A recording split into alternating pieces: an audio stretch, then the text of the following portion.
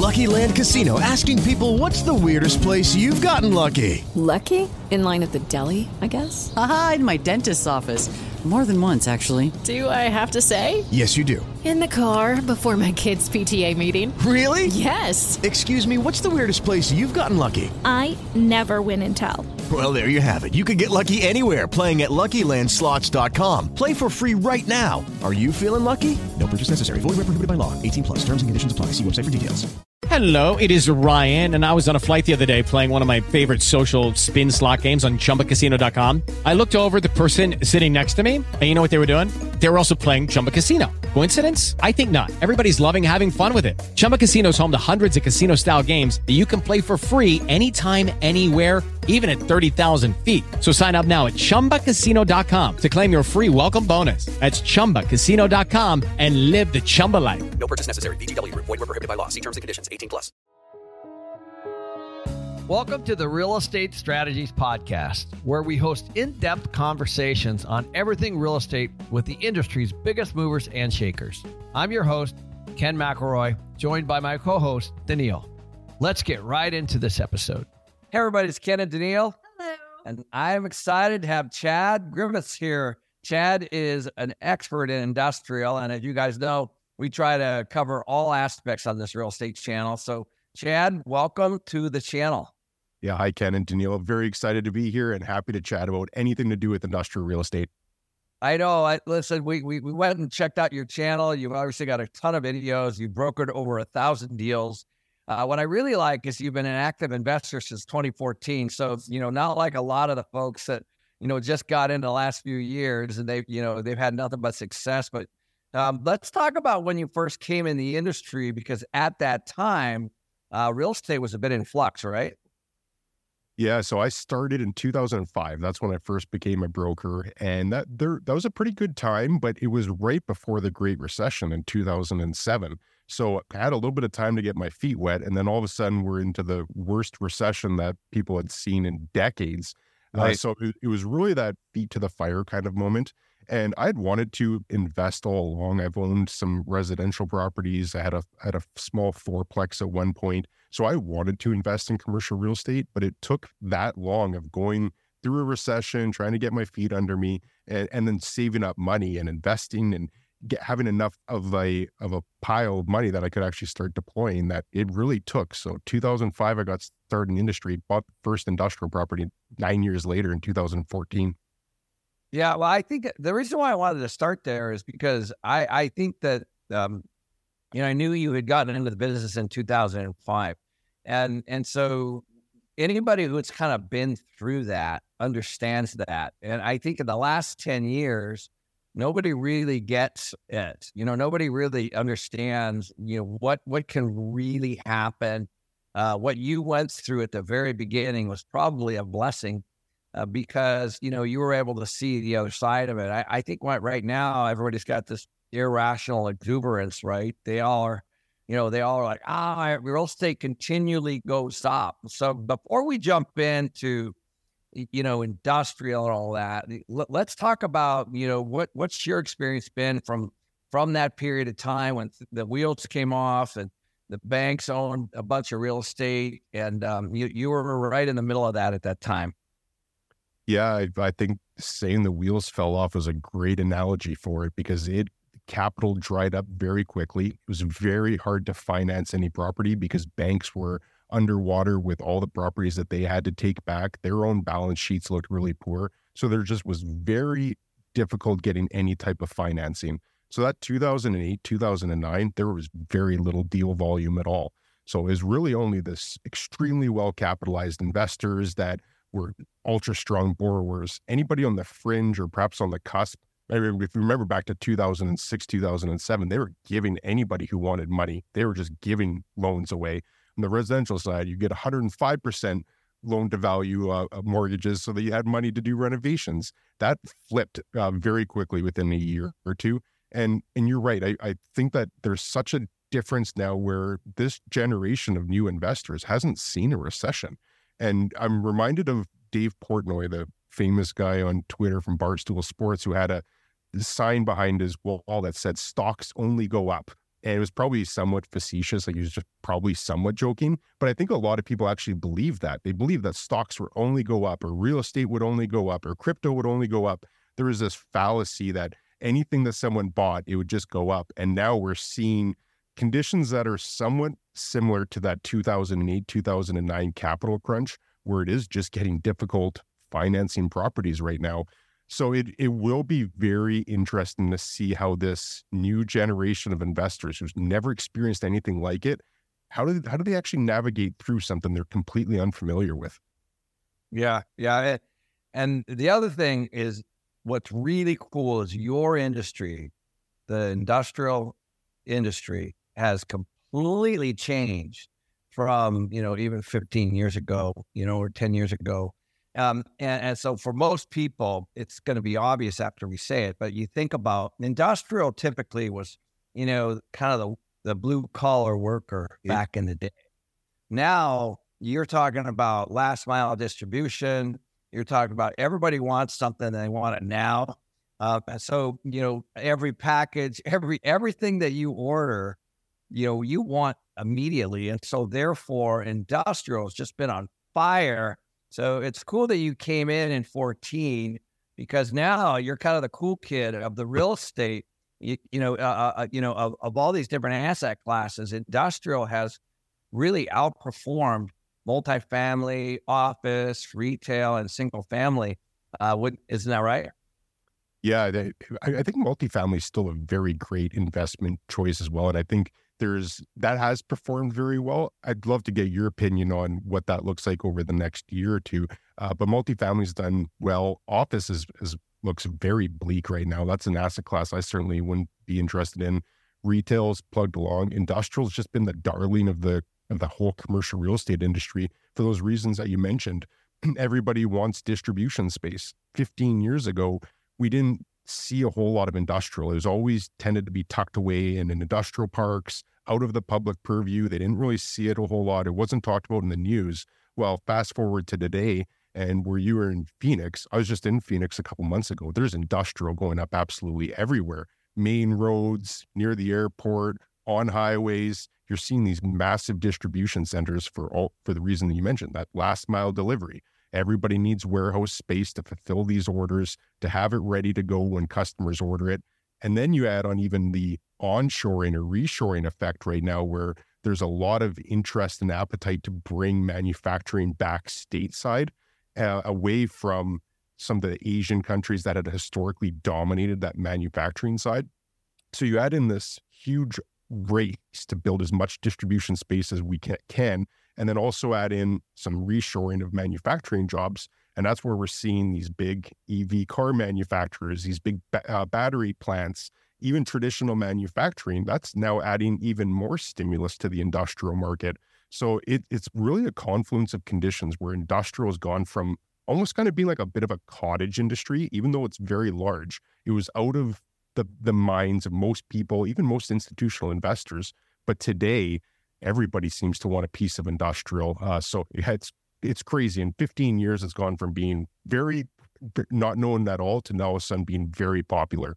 Yeah, that's why I wanted to have you on today. And I know Daniil has a question, but I wanted to, the other thing I think that's happening is this industrial is bifurcating into different segments. So, so you have cold storage, you have dry storage, you have people are growing food. My sister, they actually bought and built an industrial facility in Washington State, and they're actually growing cannabis for the state of Washington. And so you're starting to see all these uses, that are, and sometimes it's just as you mentioned, like Amazon, just having, a bunch of stuff in there for people that want it. It's, do you see the industrial, this asset class, breaking up into different asset classes? Because it sure looks like it might. Yeah, I think it already has to some extent. Like it's funny how, and you're probably both very familiar with this, is that like the media loves to say office space and commercial real estate somewhat interchangeably. Like you hear commercial real estate apocalypse when they're probably just talking about office, commercial real estate is much broader, includes more things. I think industrial real estate is even going to get to that level, if it hasn't already, where industrial real estate is very broad. So that does include the cold storage, the distribution space, can include self-storage, flex buildings, manufacturing. So, and they're all different. Even though they're all under that blanket umbrella of industrial real estate, there is a lot of differences between a 1 million square foot distribution center and a 50,000 square foot manufacturing shop. So I think that will actually become more prevalent going forward. And the people that are active in that space, whether it's developers or owners or brokers, we tend to already differentiate it. But that is a great point to make, is that industrial real estate, when said broadly, it doesn't get into the specifics of what actually separates these buildings from each other. And there are stark differences. So I think that's a very profound point to bring up. Yeah. Yeah. How did you first get into industrial? Like, how did you decide on that? Yeah, that's a great question, Danielle. And funny enough, it was purely by accident. So I had wanted to get into commercial real estate. And at the time, when I thought of commercial real estate, I thought of skyscrapers or these big, sexy office towers or shopping malls that are very glamorous with like the well-known names in there. That's what I thought of. And it just so happened that the company that I interviewed was heavily focused on industrial. And taking me back 18 years now, I knew very little about what industrial was either. One of the funniest stories that I heard, just as a quick side note on that, is that a guy was talking to me about industrial, and he said, the only thing I know about industrial real estate is when I make a wrong turn off the highway and I end up in an industrial park and I'm just trying to find my way back to the main road. That was me. Like that I knew very little about it, but just the people that were at my office, that was the specialty. It was a suburban office that was in an industrial building, still at that same company today, a partner at the company, and I actually own the building now. So it's kind of funny how I knew nothing about industrial real estate, but having gotten into it and worked into it and just seeing all the different facets to it and how special the industry was, because it works out of the spotlight, and just seeing all the different companies and the wheels of commerce, I guess is how you could look at it. I just became so fascinated with it that's why I've spent my entire career there. I've invested the majority of my net worth directly into industrial. I talk about industrial all the time, but it was purely by accident. If I wouldn't have taken a job at that first place that I started, I'd probably be working in the office market and complaining about that right now. Well, let's jump into some of the basics. You know, I know there's distribution, manufacturing, flex space, and I think it can all get confusing.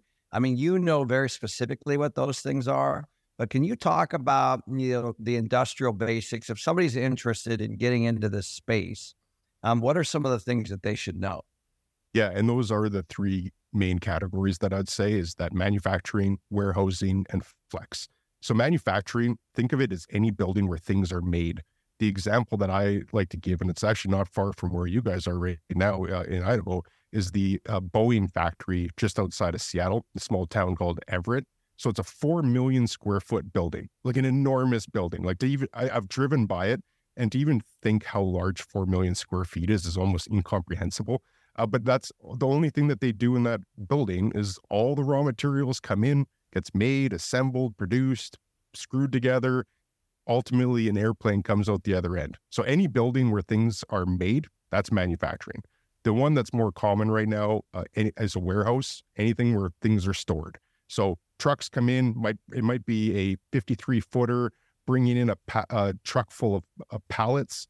All the goods come off, they get repackaged, assembled, sent out in delivery vans. So a delivery package might come to my house from a delivery van. That product in the warehouse might stay in there anywhere from half an hour to years. But think of a warehouse as anything where things are stored. And then the other category is flex industrial, kind of a catch-all. So that's meant to describe any building zoned industrial, used for other purposes other than manufacturing or warehousing. So I've seen all kinds of uses. The one building that I own that our office is in, there's a office user in there, our company. So this building's zoned industrial. It's just kind of on a major road in an industrial park. There's an office user. We have a flower store in there now. We have a hot tub showroom. we have a cabinet store, and we have a store selling equestrian supplies for horse enthusiasts. So like nothing in there is actually industrial, but it's an industrial building. And those ones are becoming increasingly more popular because they can handle so many different types of uses. Art galleries, churches, self-storage, bottle depots, you name it. It's probably a good fit in a flex industrial property. Yeah, there's a couple things. One, well, first of all, I grew up in Everett. I've been through that. Really? Yeah, I grew up I've been through that factory a number of times, and it is super impressive. It might not be the case, but at least it's touted locally as. I think it might be one of the biggest buildings in the world. It is by volume. So they have 90-foot ceilings in there to handle that airplane. So when you factor in the cubic volume, it is the biggest building in the world. I'm envious that you've been through it. They've had that factory closed for tours since before 2020. So I haven't been able to go through it myself. Oh. I'm jealous. Well, yeah, I went to high school in Everett, so I have a ton of friends that work there still. So what I also wanted to talk about on the flex space part, because I think the manufacturing space is pretty simple to figure out, and distribution is pretty. The flex space oftentimes has a front office to it as well. Mm-hmm. And I think that adds a whole nother component. Like my father, he was an HVAC contractor. So the front office, he had his office manager in there, and maybe a secretary or two, and some accountants. And in the back, it's where they made, all the stuff that they needed for the individual jobs. And then, of course, all the supplies would be delivered as well. But it never disrupted in the front office. And I feel like that is going to, those are just on fire right now. I mean, you can't find any of those because typically it's actually less than an office building from a rent standpoint, right? Mm-hmm. Yeah, quite often. So just using some rough numbers, office is a bit different right now because there's a lot of vacancy. So landlords are being very aggressive to do deals. But let's just assume it was a normal office market. To lease office space right now, by the time you pay your rent and your operating costs and your utilities, you're quickly in that $35 to $40 a square foot range. And in some big markets, it might even be double that. But call it $40 a square foot for all your costs and for office space. Whereas you can go and rent a warehouse space and you're into it for $15, maybe $20 by the time you factor in all your other costs. But all things being equal, you're probably half the price to be in an industrial building. And if you can utilize that back bay, like your dad would have with his HVAC business, and he could park some trucks in there or some equipment or something that he was working on, you can't do that in an office building. So it has become very attractive for users that want to take advantage of that and also get cheaper rents. And I completely agree with that point you made, though. That small bay industrial inventory is very difficult to find. It's very difficult to find to lease, and it's even more challenging to find ones to buy. But that inventory has been relatively fixed for a long period of time because most of the new inventory that's been added has been that big box industrial, like the 1 million square foot building to handle Amazon and FedEx and the big 3PLs. That smaller inventory hasn't caught up, but there's still a considerable amount of demand. So personally, that's an area that I'm hugely interested myself to invest in. Yeah, I looked at a deal up in Coeur d'Alene, Idaho, that was exactly that, where contractors had actually bought the building, they condoed it, and they put their front office in there with all their signs and everything, and then they had all the stuff that they prefabbed in the back, and they had trucks coming and going at all times. And I said, man, that is going to be the model because it's a lot less. It's over a half less than you would by just, being in some fancy office. And, and also, as not a lot of customers want to see you in a fancy office as well, right? So you're kind of under the radar there. So let's talk about, if we could, I know you own about 150,000 square feet. And I do want to talk about, what's going on with this space, where the interest rates are heading, what the banks think about, financing, because if somebody's interested, those are obvious questions. Yeah, and again, I'd like to contrast that to office, where office is very difficult to finance right now for numerous reasons. Industrial still seems to be that poster child of good opportunities right now. So banks are still cautious. Banks are still going to want to underwrite the property. They're still going to want to know. You typically have to do a lot more due diligence on an industrial than call it a multifamily property. So you've got to do an environmental site assessment. You have to do a building condition assessment or property condition report, sometimes called different things in different markets. Have to do an appraisal. You'll have to have legal review of all the leases. So there's a lot more due diligence that goes into it. So banks want to see all that due diligence on the property level. Then they're also going to underwrite the investor themselves. But I've still found a healthy appetite right now for banks to lend on good properties with good borrowers. The Fed's just increased another 25 basis points, which is causing some consternation in the market where and I'm guessing you would echo this comment. I'd love to hear your thoughts on it too. But it's making it harder for deals to pencil, if for no other reason than just the cost of debt has gone up. So for borrowers to make their debt service coverage ratios, for their loan to value, now all of a sudden it's just becoming harder for borrowers to make sense of it. So I personally believe that there's a lot of downward pressure on pricing right now that hasn't been reflected in the market, mostly on the industrial side because the borrowers are still in pretty good condition. The vacancy rates are roughly 4% nationwide right now, so it's still a very low vacancy rate, which means that most owners have tenants in their spot paying their rent.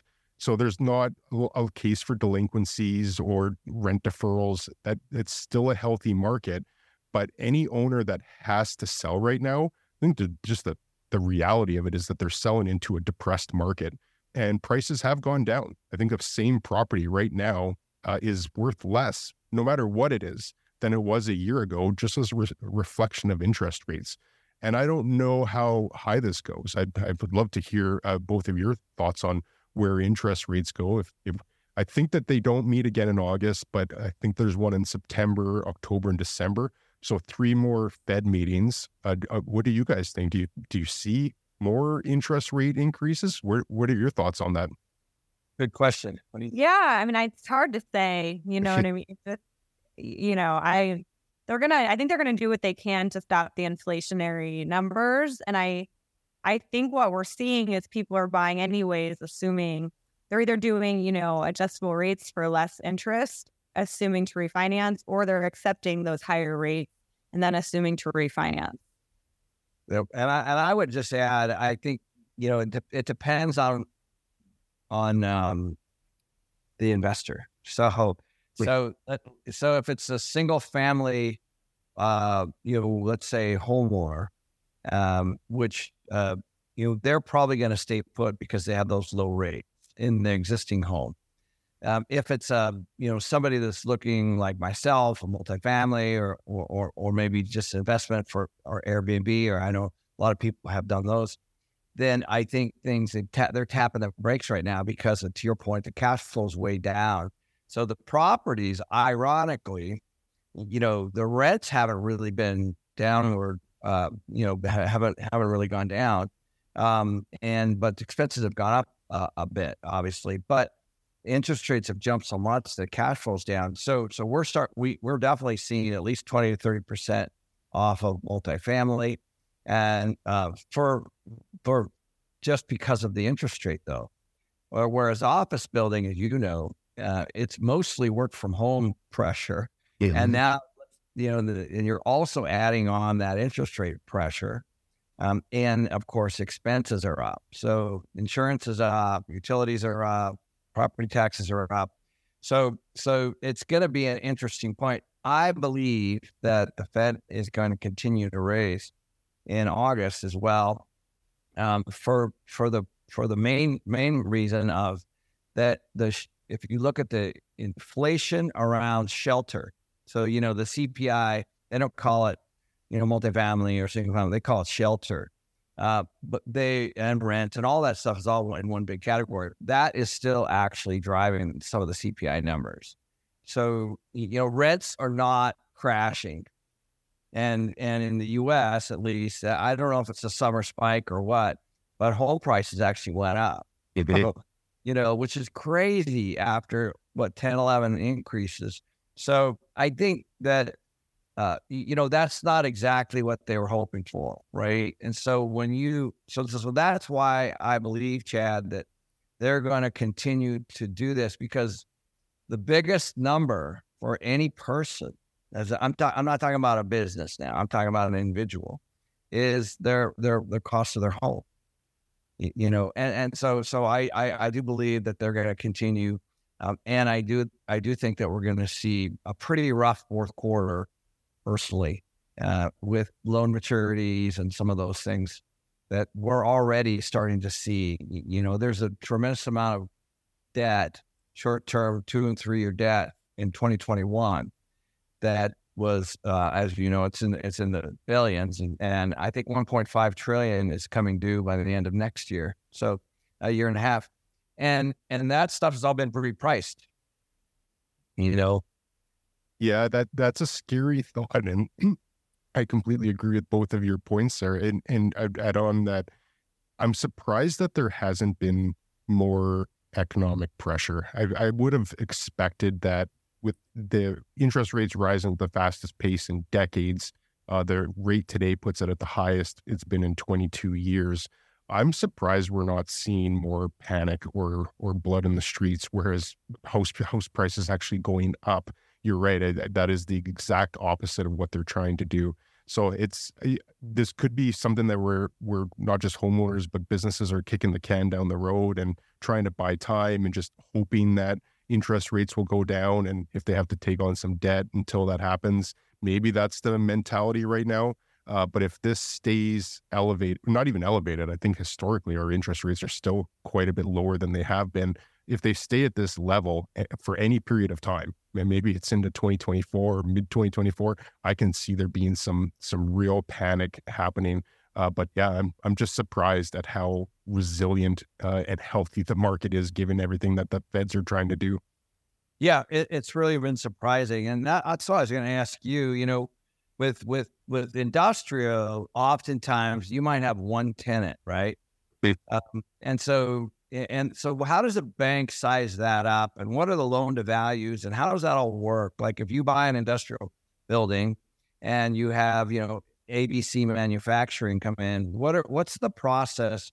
Because there's risk there. If that company doesn't do well and can't pay you, then of course you can't pay the mortgage.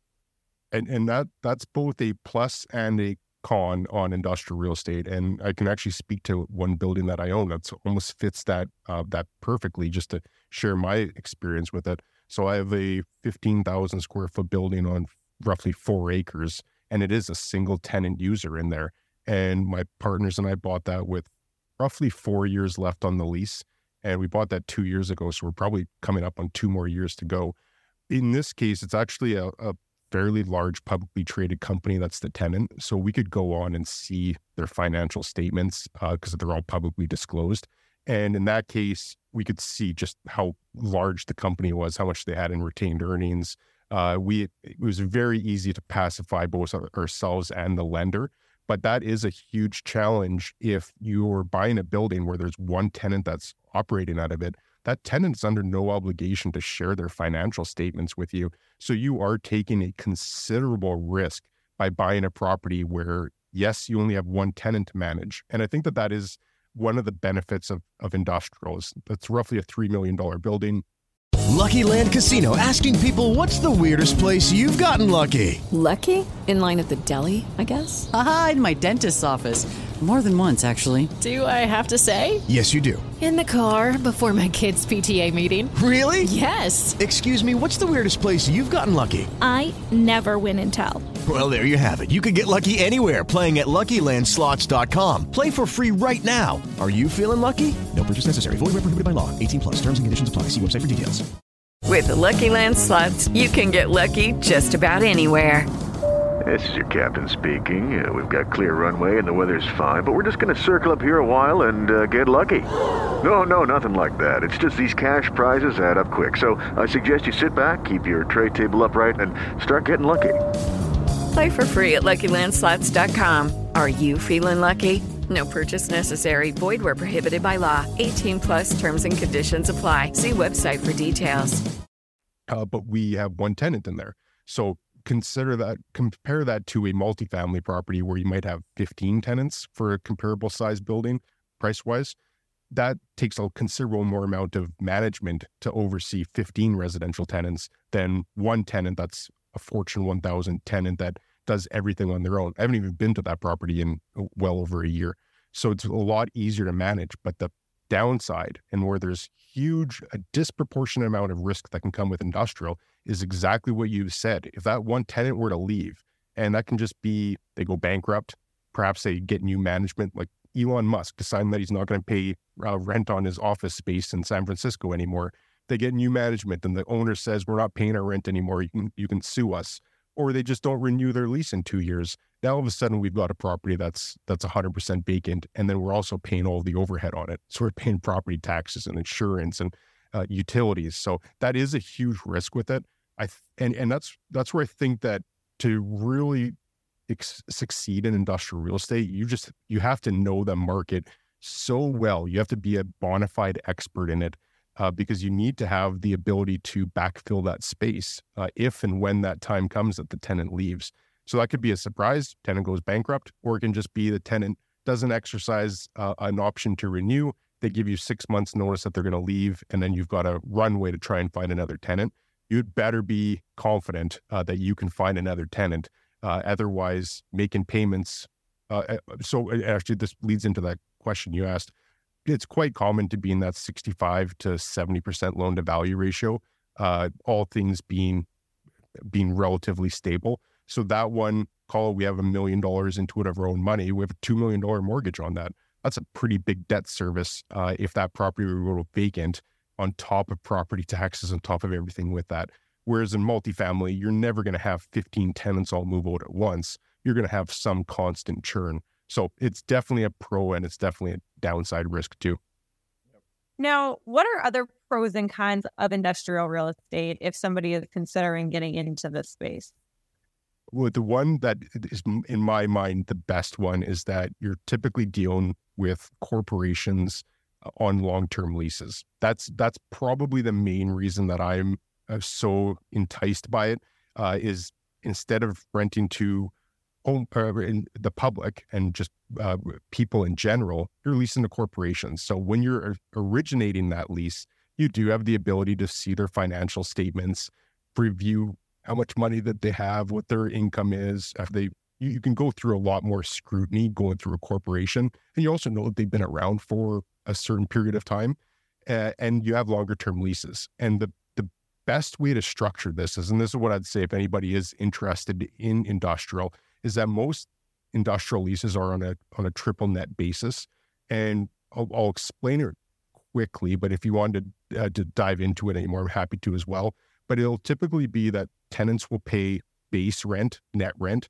That's the amount that's going to go to the landlord. That's pre-agreed upon, and that's what's stated in the lease. And that can be a flat amount, or it could be an amount that escalates with inflation, all kinds of different ways to establish it. But that amount is known. Then they also pay all the operating level expenses of the building.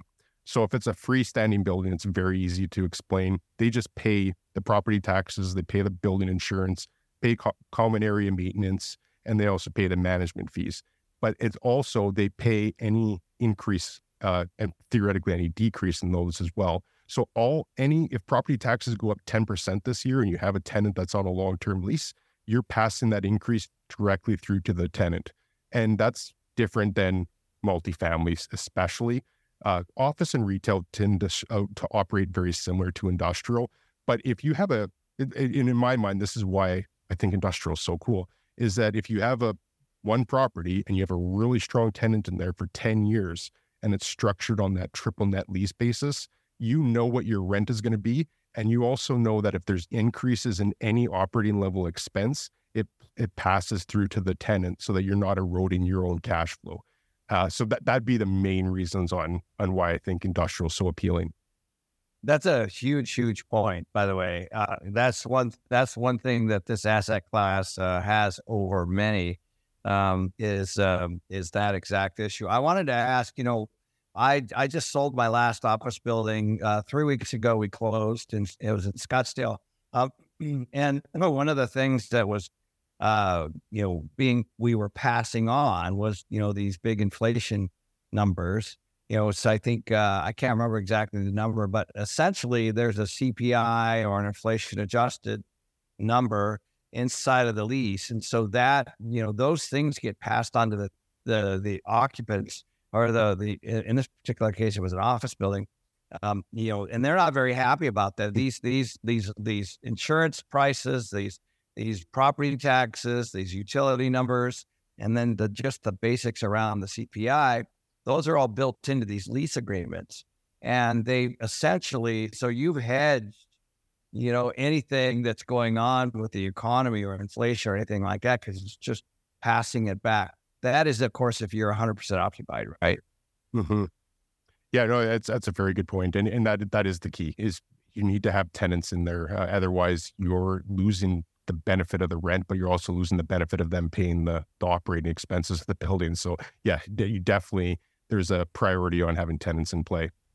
I wanted to ask a question, going back to that example you had where you have the one tenant in there, and let's say for some reason that they moved, because corporations do downsize and upsize and, consolidate, and, there's all kinds of things that companies do, big companies. And a lot of times, you could be left with that building vacant. And so I think can we talk about tenant improvements or what, is commonly called TIs? So, because one of the things that was killing us in our office buildings were, let's say a CPA would move out, but a dentist wanted to move in. Well, a dentist has a very different layout than a CPA, obviously, right? So, the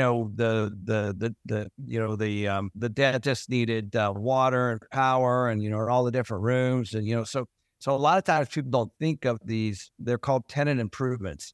And oftentimes the landlord is spending that money and it's a negotiated thing when you're attracting somebody else to fill that vacancy. So can you touch on that a little bit? Yeah, and I think industrial is probably the best asset class for minimizing that amount of TIs that's required. That one building that we have that's 15,000 feet, it's very straightforward. Roughly 13,000 of it is warehouse manufacturing space and 2,000 square feet of it is office. And the office is very simple. It's like a standard 10 by 10, maybe 10 by 12 office space, low reception at the front. The most that I would anticipate, and we've turned over quite a few tenants in our portfolio as well, the most that I usually anticipate is doing some carpet and some paint. That's the extent of TIs in a lot of these spaces. And in this one, the back warehouse space is just wide open space. So it's fairly uniform and it would be conducive for most future tenants.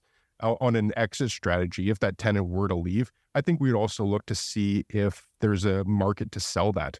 Because quite often owners that want to own their own real estate, they'll pay a little bit of a premium over what an investor would. So there might be an opportunity for us to sell it and perhaps make a lift there, or we'd reposition it for another tenant to go in expecting to do very little. There are properties though, and this is another huge potential downside risk for industrial, where properties were specifically built for one tenant and it does require a huge commitment to retrofit it. And real quick story on it. One building, roughly a 70,000 square foot building in our market, was purpose built for a fiberglass manufacturer. And this was 20, 30 years ago when we weren't offshoring everything to China for that. So they had a very, very viable business, but the building was really customized for them. So it had a whole bunch of underground pits where during the process of making the fiberglass, there's a whole bunch of discharge and just useless product. So they had to cut all these pits right into the concrete, make a subfloor, like a basement for it. They had one area where it had 47-foot ceilings, but it wasn't functional because there was a whole bunch of jut outs. And long story short, this was just a building that was very customized for them. And when the fiberglass business ended up shutting down, not only did they sit on that building vacant for a few years, it ended up costing them $1 million to retrofit it to make it compatible for the next group of users. And 3 traditional industrial companies ended up moving in there, but it was $1 million. And to me, that's a cautionary tale that if someone goes and buys a building that was heavily customized and not uniform for the next group of uses, how many people would just have $1 million sitting around that they can say, oh, okay, well, we'll put that back into it and everything will be fine. Like, not only would that completely destroy the metrics of the deal, but that could cause financial ruin for somebody. So most industrial, like I'd say 90 to 95% of industrial is very light on the TIs. In some cases, you might not even have to spend anything. It can just be next tenant moves in. If they want to paint, they can do it themselves, up to like a small amount. So paint, carpet, maybe some cosmetic things. That's the vast majority. But that 5 to 10% of properties can require considerably more. So that's in my mind, like just one of the biggest downside risks of industrial is that people need to fully understand what they're getting and make sure that this is one thing I say all the time, is that industrial especially, you need to understand what that building is worth vacant. So whether the tenant defaults, whether they go bankrupt, whether they don't renew their lease, you need to know what that building is worth if it was empty, even if there's a 10-year lease on there. And I think that that's one of the best ways you can mitigate that downside risk. That's a really good point. Yeah, now I wanted to bring up, Chad, a few questions that you had for Ken. I always love this part, asking our guests and the questions they have for Ken. So, Ken, how much pain do you think is in store as so many borrowers start having mortgages renew? So, yeah, there's a lot. So we kind of touched on this earlier. I wouldn't say that interest rates directly affect cap rates, but what they do is they affect the buyer's ability to pay more money. So therefore, they indirectly affect cap rates. So because there's less cash flow, cap rates have gone up because the buyers are trying to solve to cash on cash, right? Everyone's looking for a return. And because debt costs are higher, that return's less. So I think, Chad, as we start to see these loans renew or mature, they're already outside of their loan covenants because of their debt service coverages are not what they originally signed up to be. Because if they're on a bridge or they're in a construction loan or something like that, they're already out of balance, And so for people who might not know what a debt service coverage is, if it's at 1 or less, it basically means you're not making enough money to cover the debt. And so most debt coverages are 1.2 to 1.3, let's say, which is essentially a 20 or 30% buffer. Well, because the cost of debt has gone up, then therefore the cash flow's gone down and they're outside of their debt service coverages. So I believe that there's going to be quite a reckoning in the next 6 months for different reasons. I think multifamily people that got these short-term bridge loans where they're not going to be able to refinance for sure because they're going to get a lot less debt and it's not even going to cover the debt that they have. So, they're going to be facing cash calls. And so we're already seeing a little bit about that, not just in multifamily, but in a lot of these asset classes as these loans start to mature. So I think a lot of it's going to have to do with the property itself, whether it's worth saving. Do you throw good money after bad? It's going to be a case-by-case basis, but I do think it's really going to show up in the next 6 months. Yeah, I agree. I'm surprised it hasn't already, but yeah. I think within the next 6 months. I think, Chad, the reason what's happened so far is most people had cash. They had reserves and they had, when all this really started, let's call it first of the year, perhaps, when maybe last year even, but they see their rates are going up slowly, right? And it starts to get worse, and then it hits that cap. Well, it's still a lot more money. And so what I've been hearing is that some of these groups have run out of money.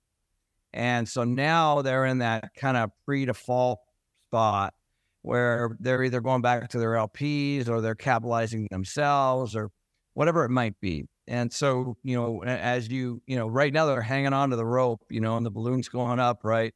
And that's like, they're trying not to lose the properties. And I guess, hope, which is not a strategy at all, that, the rates would go down at some point. But I don't see, I see this for at least a couple of years. Yeah, I'm with you on that. I like the analogy of holding onto a balloon as it's going up. That's a powerful image. Yeah. Yeah.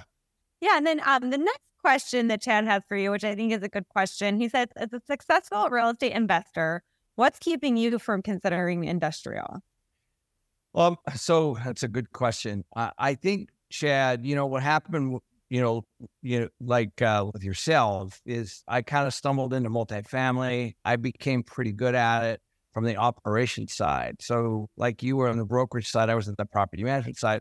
And so I understand it. When I get a package from a broker, I can look at the numbers and in 10, 15 minutes, I can toss it in a can or make an offer. And there's just like this momentum and this experience and this wisdom from having been in the business so long.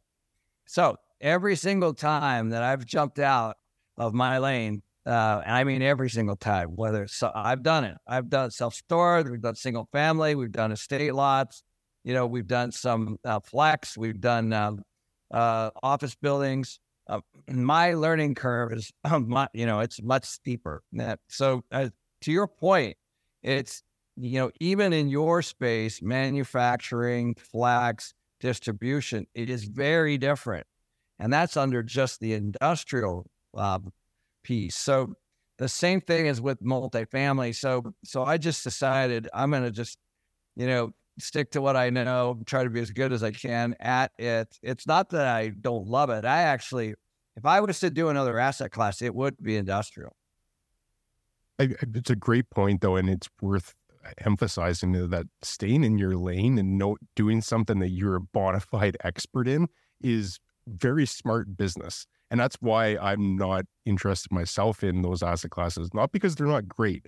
I would also consider multifamily is a secondary asset class. I just don't know it that well. So instead of venturing out and having to learn how to become an expert and do that back of the envelope analysis in 15 minutes to determine if it's a good deal or not, it would take me so long to get to that level, whereas I'm already there in industrial. So sometimes staying in your lane isn't a bad thing at all.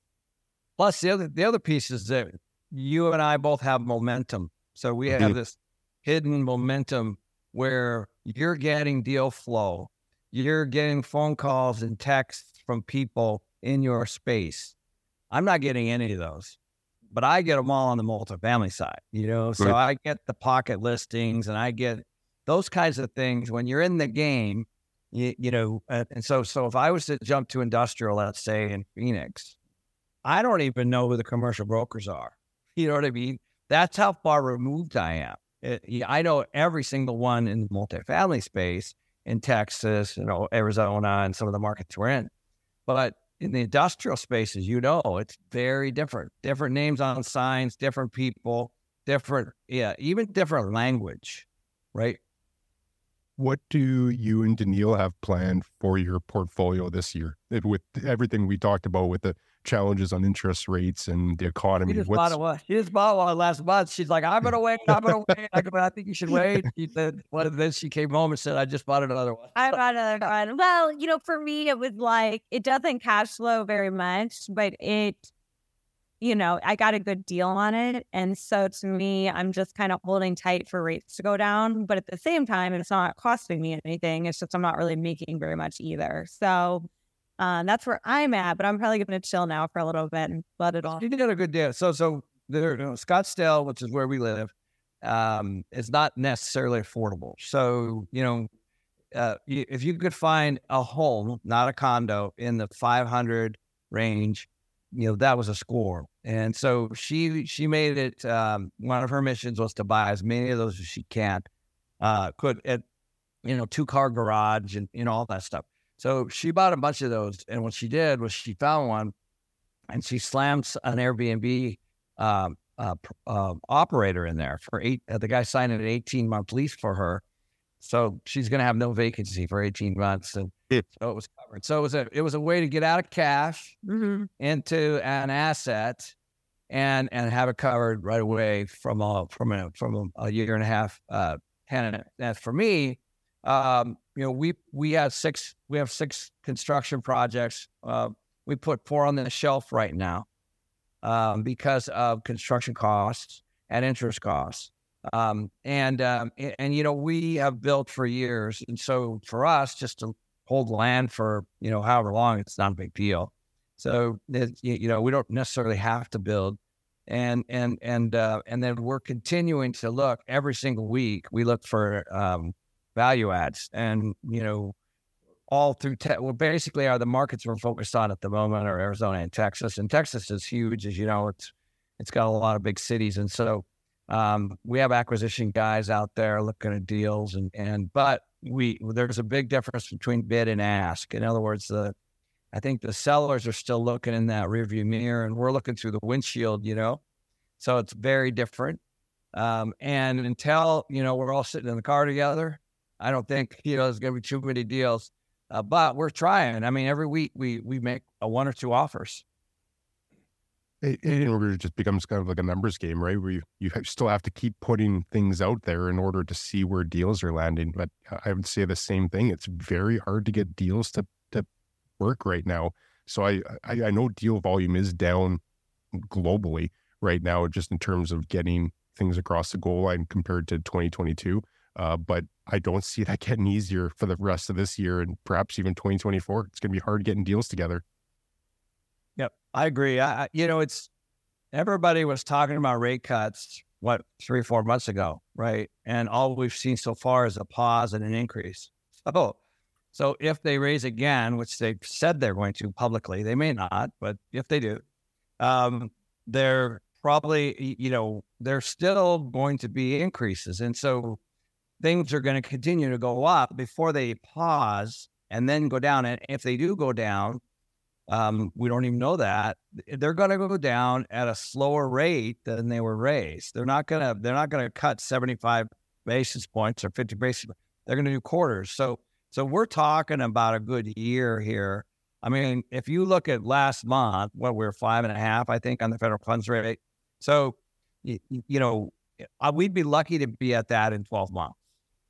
I just don't. And even if it goes to 4.5, it's still not that big of a difference, from because of the spreads and everything that, that we have on the commercial side. So I don't really see things changing that much. The basic fundamentals, it's still going to be the same. We're not going to see commercial real estate is going to continue to drive down.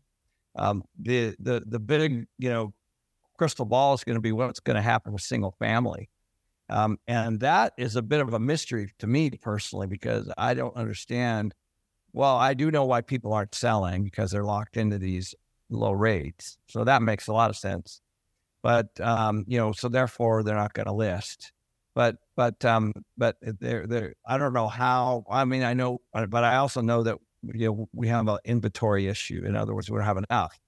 But it's odd that we would have 11 rate increases and we're not seeing a fairly significant correction on the single family side. It's quite odd. I haven't wrapped my head around it completely. Any thoughts from you? I'm shocked that people are that resilient, because anybody has to renew a mortgage, and maybe just a lot of people are locked into 30-year mortgages right now, so it's not even an issue for them. But anybody that was floating a mortgage or has something coming up, they're facing 350, 400 basis point increase in their mortgage from the lows. That could result in an extra $750, $1,000, $1,500 a month. Like, where does the average family that's living paycheck to paycheck, has no money saved, where are they coming up with another $1,000 a month? Like that, and the fact that hasn't rippled through the economy at some level right now, that just blows my mind. I'm very surprised as well.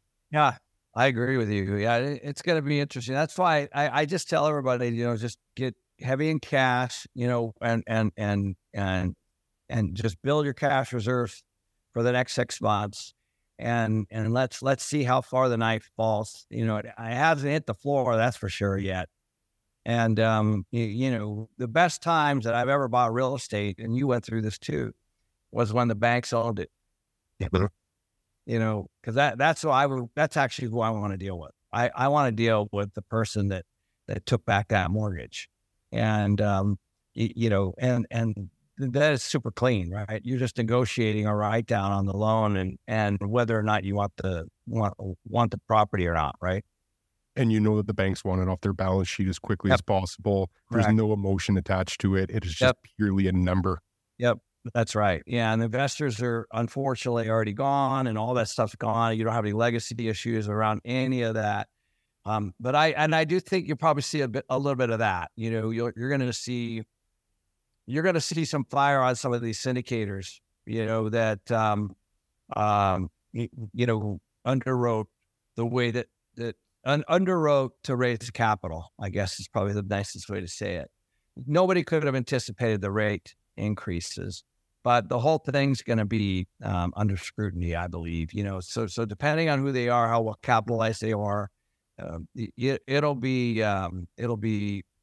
We're already starting to see articles pop up, as probably read. And so there's a lot of people that are concerned. Yeah, well, and rightfully so. There's a lot of speculators and a lot of people gambling. They weren't even making prudent real estate decisions. They were just gambling with it. So yeah, it'll be interesting to follow. I do have a non-real estate question for you. What's the writing on your tattoo on your arm? This is Latin. It's Latin. It's faithful to the end, and it's in our family crest. Me and my 2 boys have the same tattoo in the same spot. Very cool. Yeah, it's great. So, Chad, listen, before we wrap up, I know we want to direct people to your YouTube channel. I went on there. We both did. We took a look at some of your videos. They're excellent. Where can people find you, and what's the best way to reach you? Yeah, YouTube would be best. So YouTube, you're YouTube seasoned professionals, the both of you. So you know as well as everyone, the added handles now. So it used to be Griffiths CRE, but if you just go @industrialize, that takes you to my YouTube page. If you search for anything to do with industrial, you'll probably come across a video of mine, and also active on Twitter. So Twitter and YouTube would probably be the 2 best ones right now. Well, great, Chad. Well, I can't wait to get you back on. Let's see where the Fed takes us, and let's connect here the next 6 months to a year and see how these rates have affected us, how these cap rates and interest rates have affected us. Yeah, we'll either be in a much better position or we'll all just have gray hair and look very ragged, depending on what the next year has. But I'd love to continue the conversation. 100%, Chad. And again, thanks for your time. Thanks for being on the channel, and thanks for having such great information. Congrats on your success. Much apprecited, Ken Daniel. Thank you very much for having me on. Thank you for listening to this episode of the Real Estate Strategies Podcast. If you liked what you heard, please give us a 5-star review on iTunes and let us know what you thought of today's episode. Thank you, and we'll see you next week. Any information or advice available on this podcast is intended for educational and general guidance only. Ken McElroy and KenMcElroy.com LLC shall not be liable for any direct, incidental, consequential, indirect, or punitive damages arising out of the access to or use of any of the content available on this podcast. Consult a financial advisor or other wealth management professional before you make an investment of any kind. Although Ken McElroy and his affiliates take all reasonable care to ensure the contents of this podcast are accurate and up to date, all information contained on it is provided as is. Ken McElroy makes no warranties or representations of any kind concerning the accuracy or suitability of the information contained on this podcast. Any links to other websites are provided only as a convenience, and KenMcElroy.com LLC encourages you to read the privacy statements of any third-party websites.